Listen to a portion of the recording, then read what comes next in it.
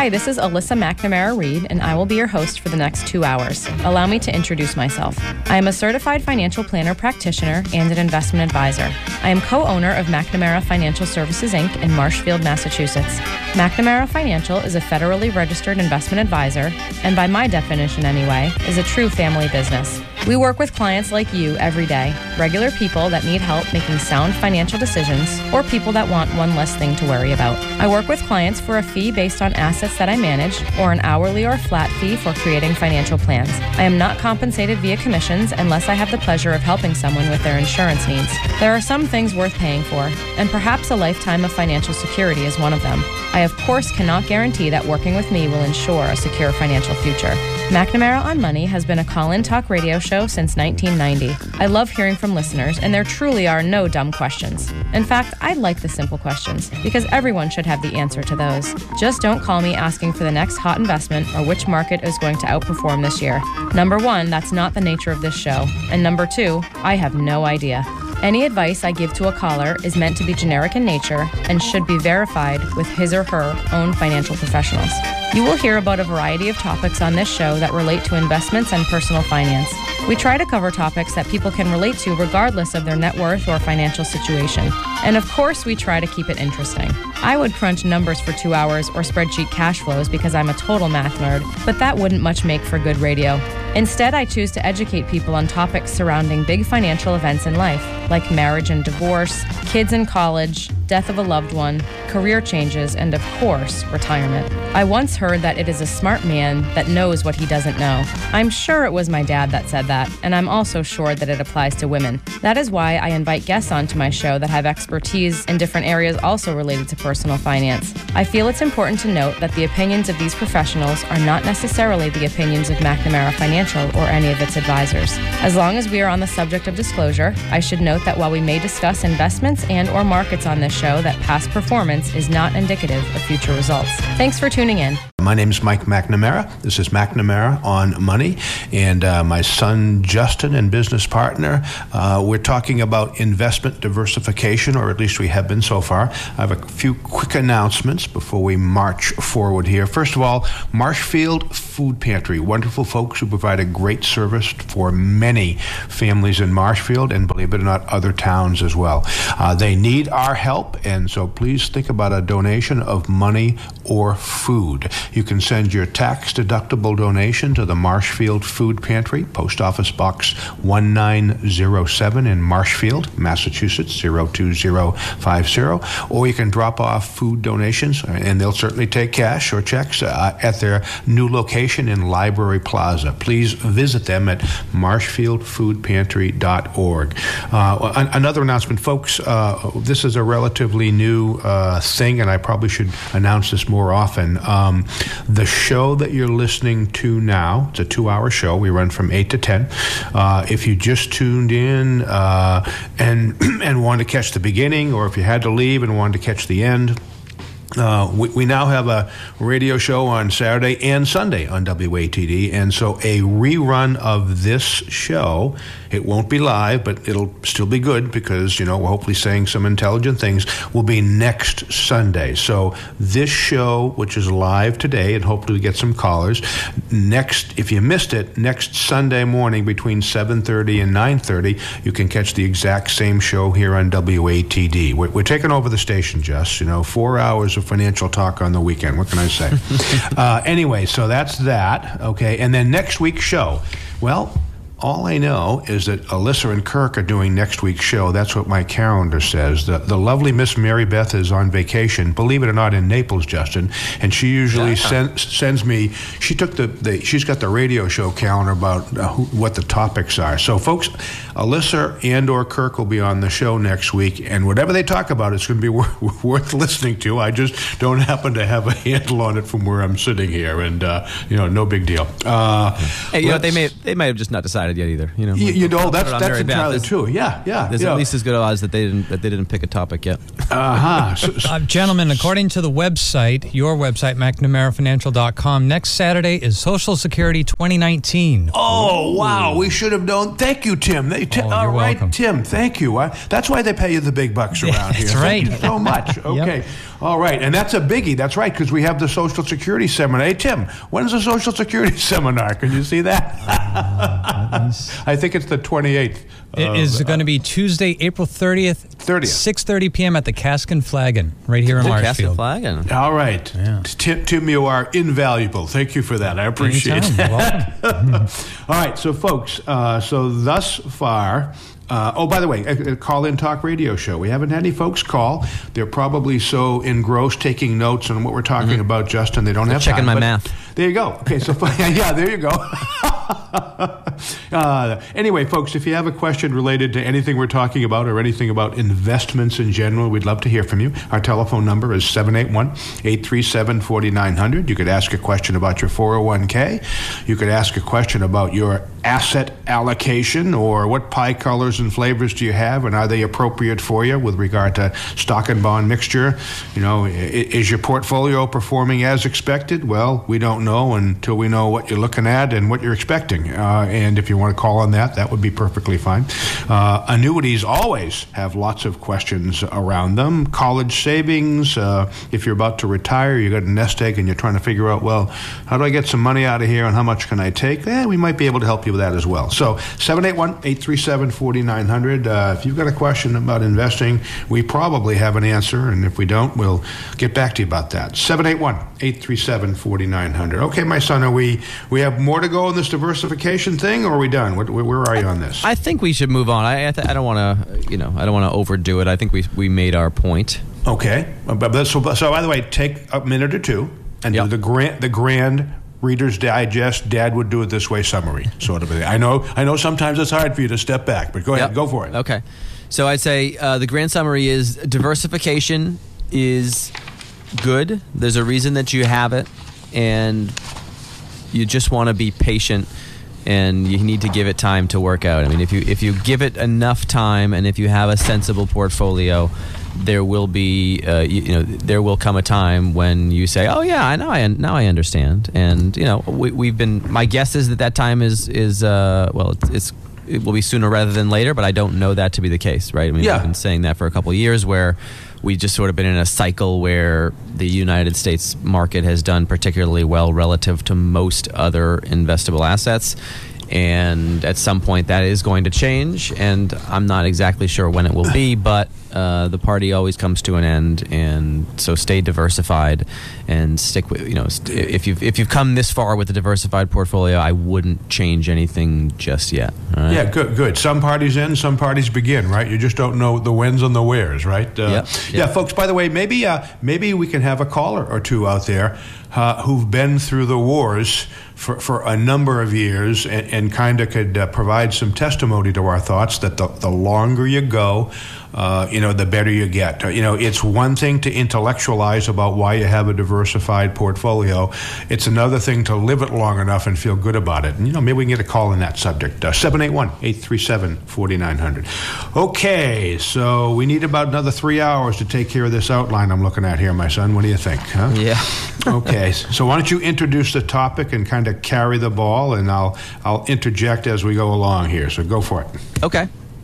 So I thought we'd go over some of the terms that we're hearing, that we use, and that folks hear in sort of the financial media. And I think this is kind of is it chronological as best we can? I try to do chronological, but I'm not sure if that makes sense either. Yeah. So you can take them in any order you want. We'll never get through all of them anyway. So maybe you want to start. We can start with the bad ones and end up with the good ones, but we might not have enough time. So I don't know if you want to start with what we think people should be doing and then tell them about all the rest. Your call. That's a hard one. Yeah. Okay. Yeah. Why don't we? There's a lot here, right? I mean, in terms of how to approach it, Yes. Yeah. Maybe. Let's go. Let's start at the beginning and just sort of let's quickly run through maybe the chronology of just sort of where we started in investment. Kind of a quick history of what was investing, say 40 years ago, and how it changed, and then we can get sort of back into some of the details on those terms. So maybe run quickly all the way down to active versus passive end there, and then kind of spend some more time on the bottom piece. You think maybe something like that? Yeah, I think so. Yeah, okay, all right, go for it then. Okay, so again, we referenced this in our diversification discussion, but going back, and I'm gonna miss on exactly the years, but let's say we're back to the 50s, right? We're back to the 1950s.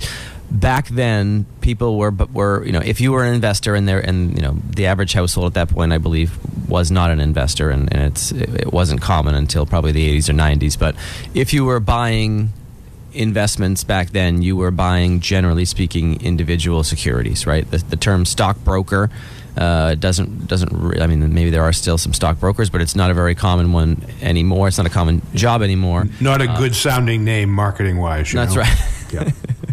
That's right. The financial advisors successfully sullied that name, didn't they? Yep, sure did.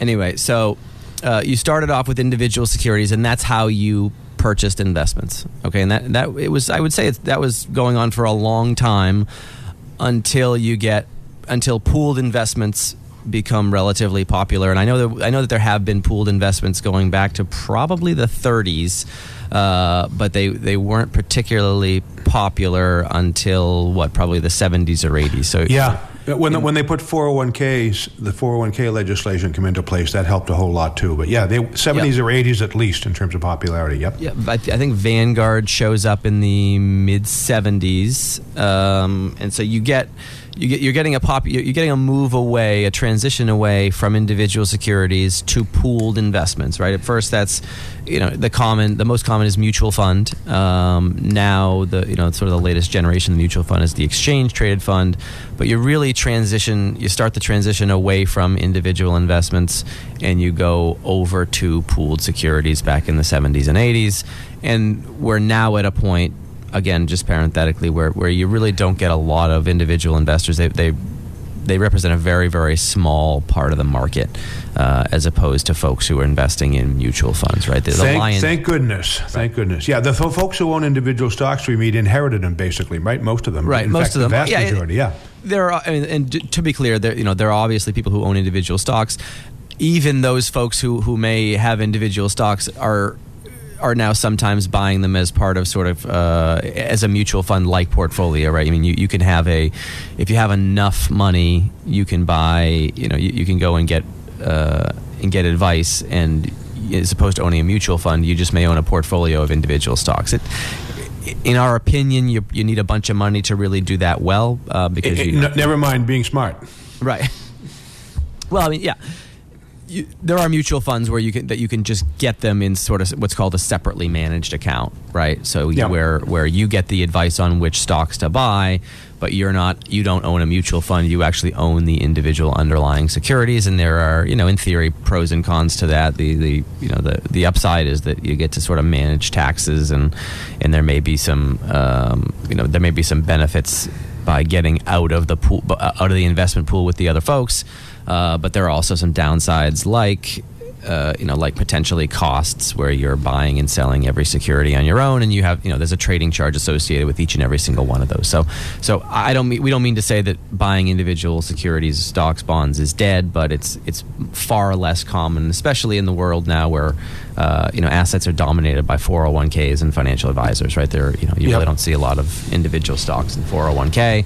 And most financial advisors are not doing individualized securities, at least on the retail level, right? Maybe in much larger pools of money. Just speaking but people do put their company stock sometimes in their 401k, but they just clamp down on percentages and that stuff, right? They clamp? Yeah, I know there's been some regulation. I'm not privy to it because we don't advise on a lot of 401k, and we don't advise on any 401ks that have publicly traded stocks. So there were obviously I wouldn't call them necessarily abuses, but a lot of people got in trouble by owning stocks in their 401k. Their own company stock, I'm referring to. Exactly. If you work for a big company, you could buy your own stock in the 401k, whatever sort of a thing. And so that's probably the only time we see folks, or most of the time we see folks who happen to own individual stocks, right? They have the company. Exactly. That's no. Some we certainly see them. Yeah. I see them as the investor here. We have incoming transfers on a regular basis, and I would say that I don't know what the percentage is. Maybe 20 20-ish% might have an individual position or two. Maybe it's 10. Obviously I don't keep the numbers, but we certainly see them from time to time. A lot of times it may just be, quote unquote fun money. We certainly have folks who, if you're following the market and if you find it interesting, there are folks that have portfolios, hopefully that are a relatively small percentage of their overall assets. And that would be our recommendation. But if you want to, we have folks who hollow out, $50,000 and say, okay, I'm just going to buy some stocks with this, and because I find it interesting. And for most of those folks, their fun money becomes sad money sooner or later. But that's okay.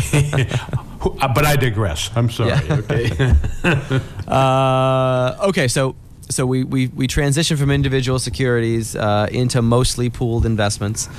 Once that happens, we start to see kind of the growth of asset allocation, the kind of the ascension of Ibbotson and Associates. Ibbotson and Associates is a company, a research company now owned by Morningstar, and they sort of pioneer the style box, right? So they say, okay, well, you have all these stocks, and let's start to sort of define them further, right? They were, you have your U.S. and you have your international, but you also have different kinds of U.S. stocks, right? You have big ones, you have little ones, you have growth, you have value, you have core, and that's really the start of that's the start of the pies, right? The asset allocation era, which is probably in sometime in the 90s, when instead of just trying to pick mutual funds that have a good manager, right? Because back in these days, it's mostly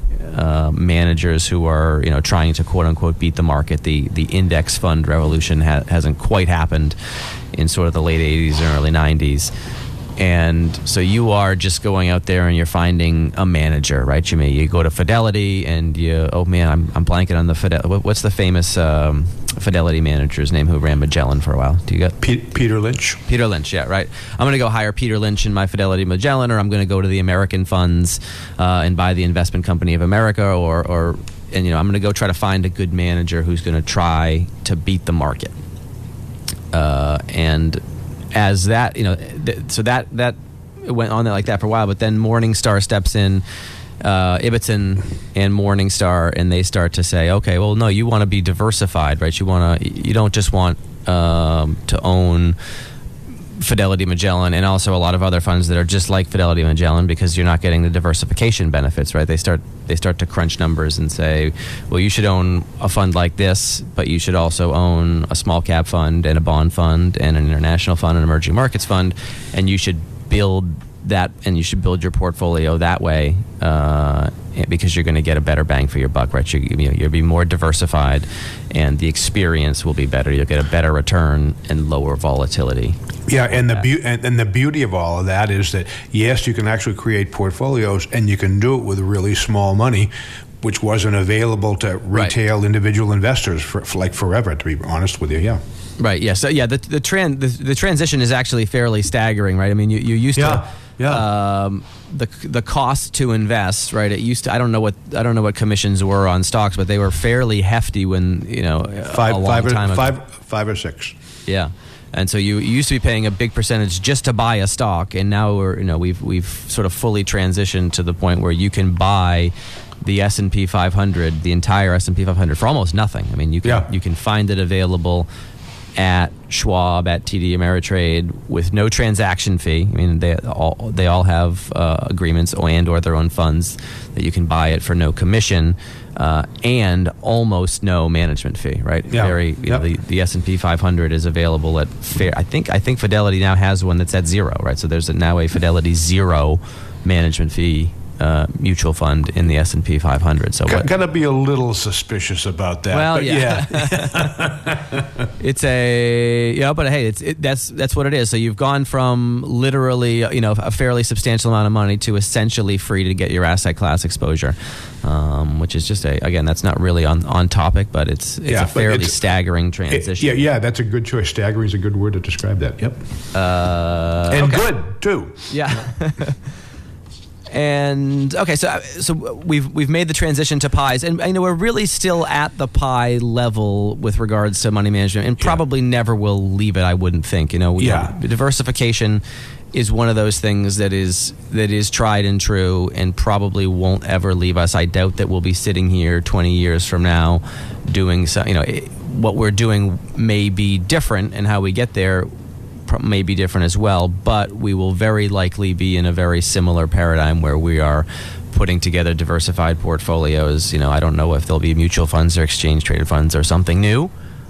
Or if they'll be, or if we're going to add asset classes, then everyone will be invested in direct real estate, because that's now easily tradable on exchanges, or I don't know what it's going to be, but chances are people will still be diversified, and they're still going to own multiple securities and multiple assets. Yeah, and another offshoot of that is, well, you can now buy a mutual fund that basically is the pie. Right. They're called asset allocation funds. So those evolutionary things have been truly wonderful for the retail investors of the world. Truly wonderful. Yep. Good thing.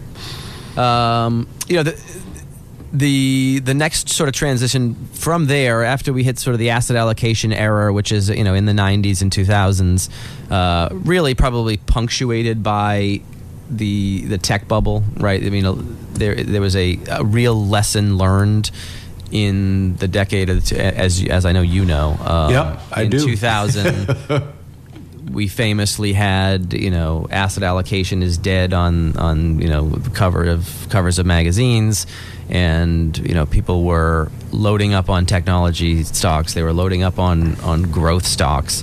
And a lot of people were in for a big surprise in 2000 when the bubble burst. And if you maintained your diversified portfolio through that time, you did okay. I mean, it wasn't a happy time. But if you kept, if you had a portfolio that included bonds, that included, anything other than just growth stocks, you certainly managed the volatility well. And it was a real lesson to everybody. And they said, oh man, just owning 20 tech stocks is not diversified. You want that have no earnings that just came public last week. Let's get a bunch of those. Yeah. Right. So that was a real lesson in diversification and pie building. That sort of cemented everything. That has I think that's really just continued to evolve, and all that's changed are the ingredients to the pie are continually being. I guess we're adding more and more ingredients, maybe sometimes for better and for worse, I think, potentially. In the year 2000, let's say, mutual funds were fairly plain vanilla. I mean, there was certainly a lot more diversification than there was in 1990 as far as options to invest in, but the last, say, 5 or 10 years, you really have a bunch of asset classes that really that just weren't accessible to your average investor, right? I mean, it was plain vanilla stock and bonds, and large cap and mid cap and small cap are have been with us for a long time, but now we sort of step into a different world where there are hedge fund like investments that are being added to these mixtures, stuff that people just couldn't get access to 15 years ago. Access is a great word to describe that. Yeah. So that you have, and there, just to be clear, there's always been, at the very, very top of the market, there have always been investment strategies that would be described as not plain vanilla, right? I mean, just not stocks and bonds. You have folks doing, currency trading and long short and, kind of distressed debt situations, merger arbitrage. There's been a lot going on, and that's been around for a long time.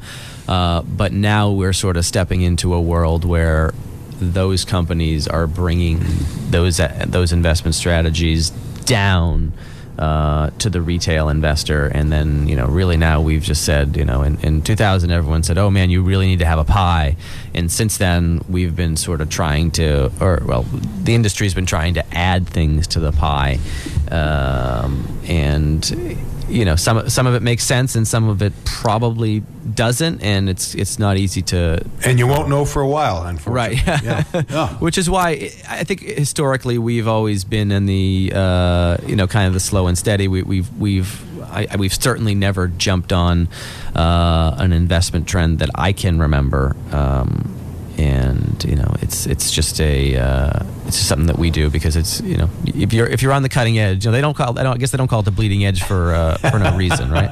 Yep, that's correct. By the way, Just, we're just about at a break time, believe it or not. So you need to, time flies, obviously. So, during the break, kind of pick out the priorities about what you want to get through.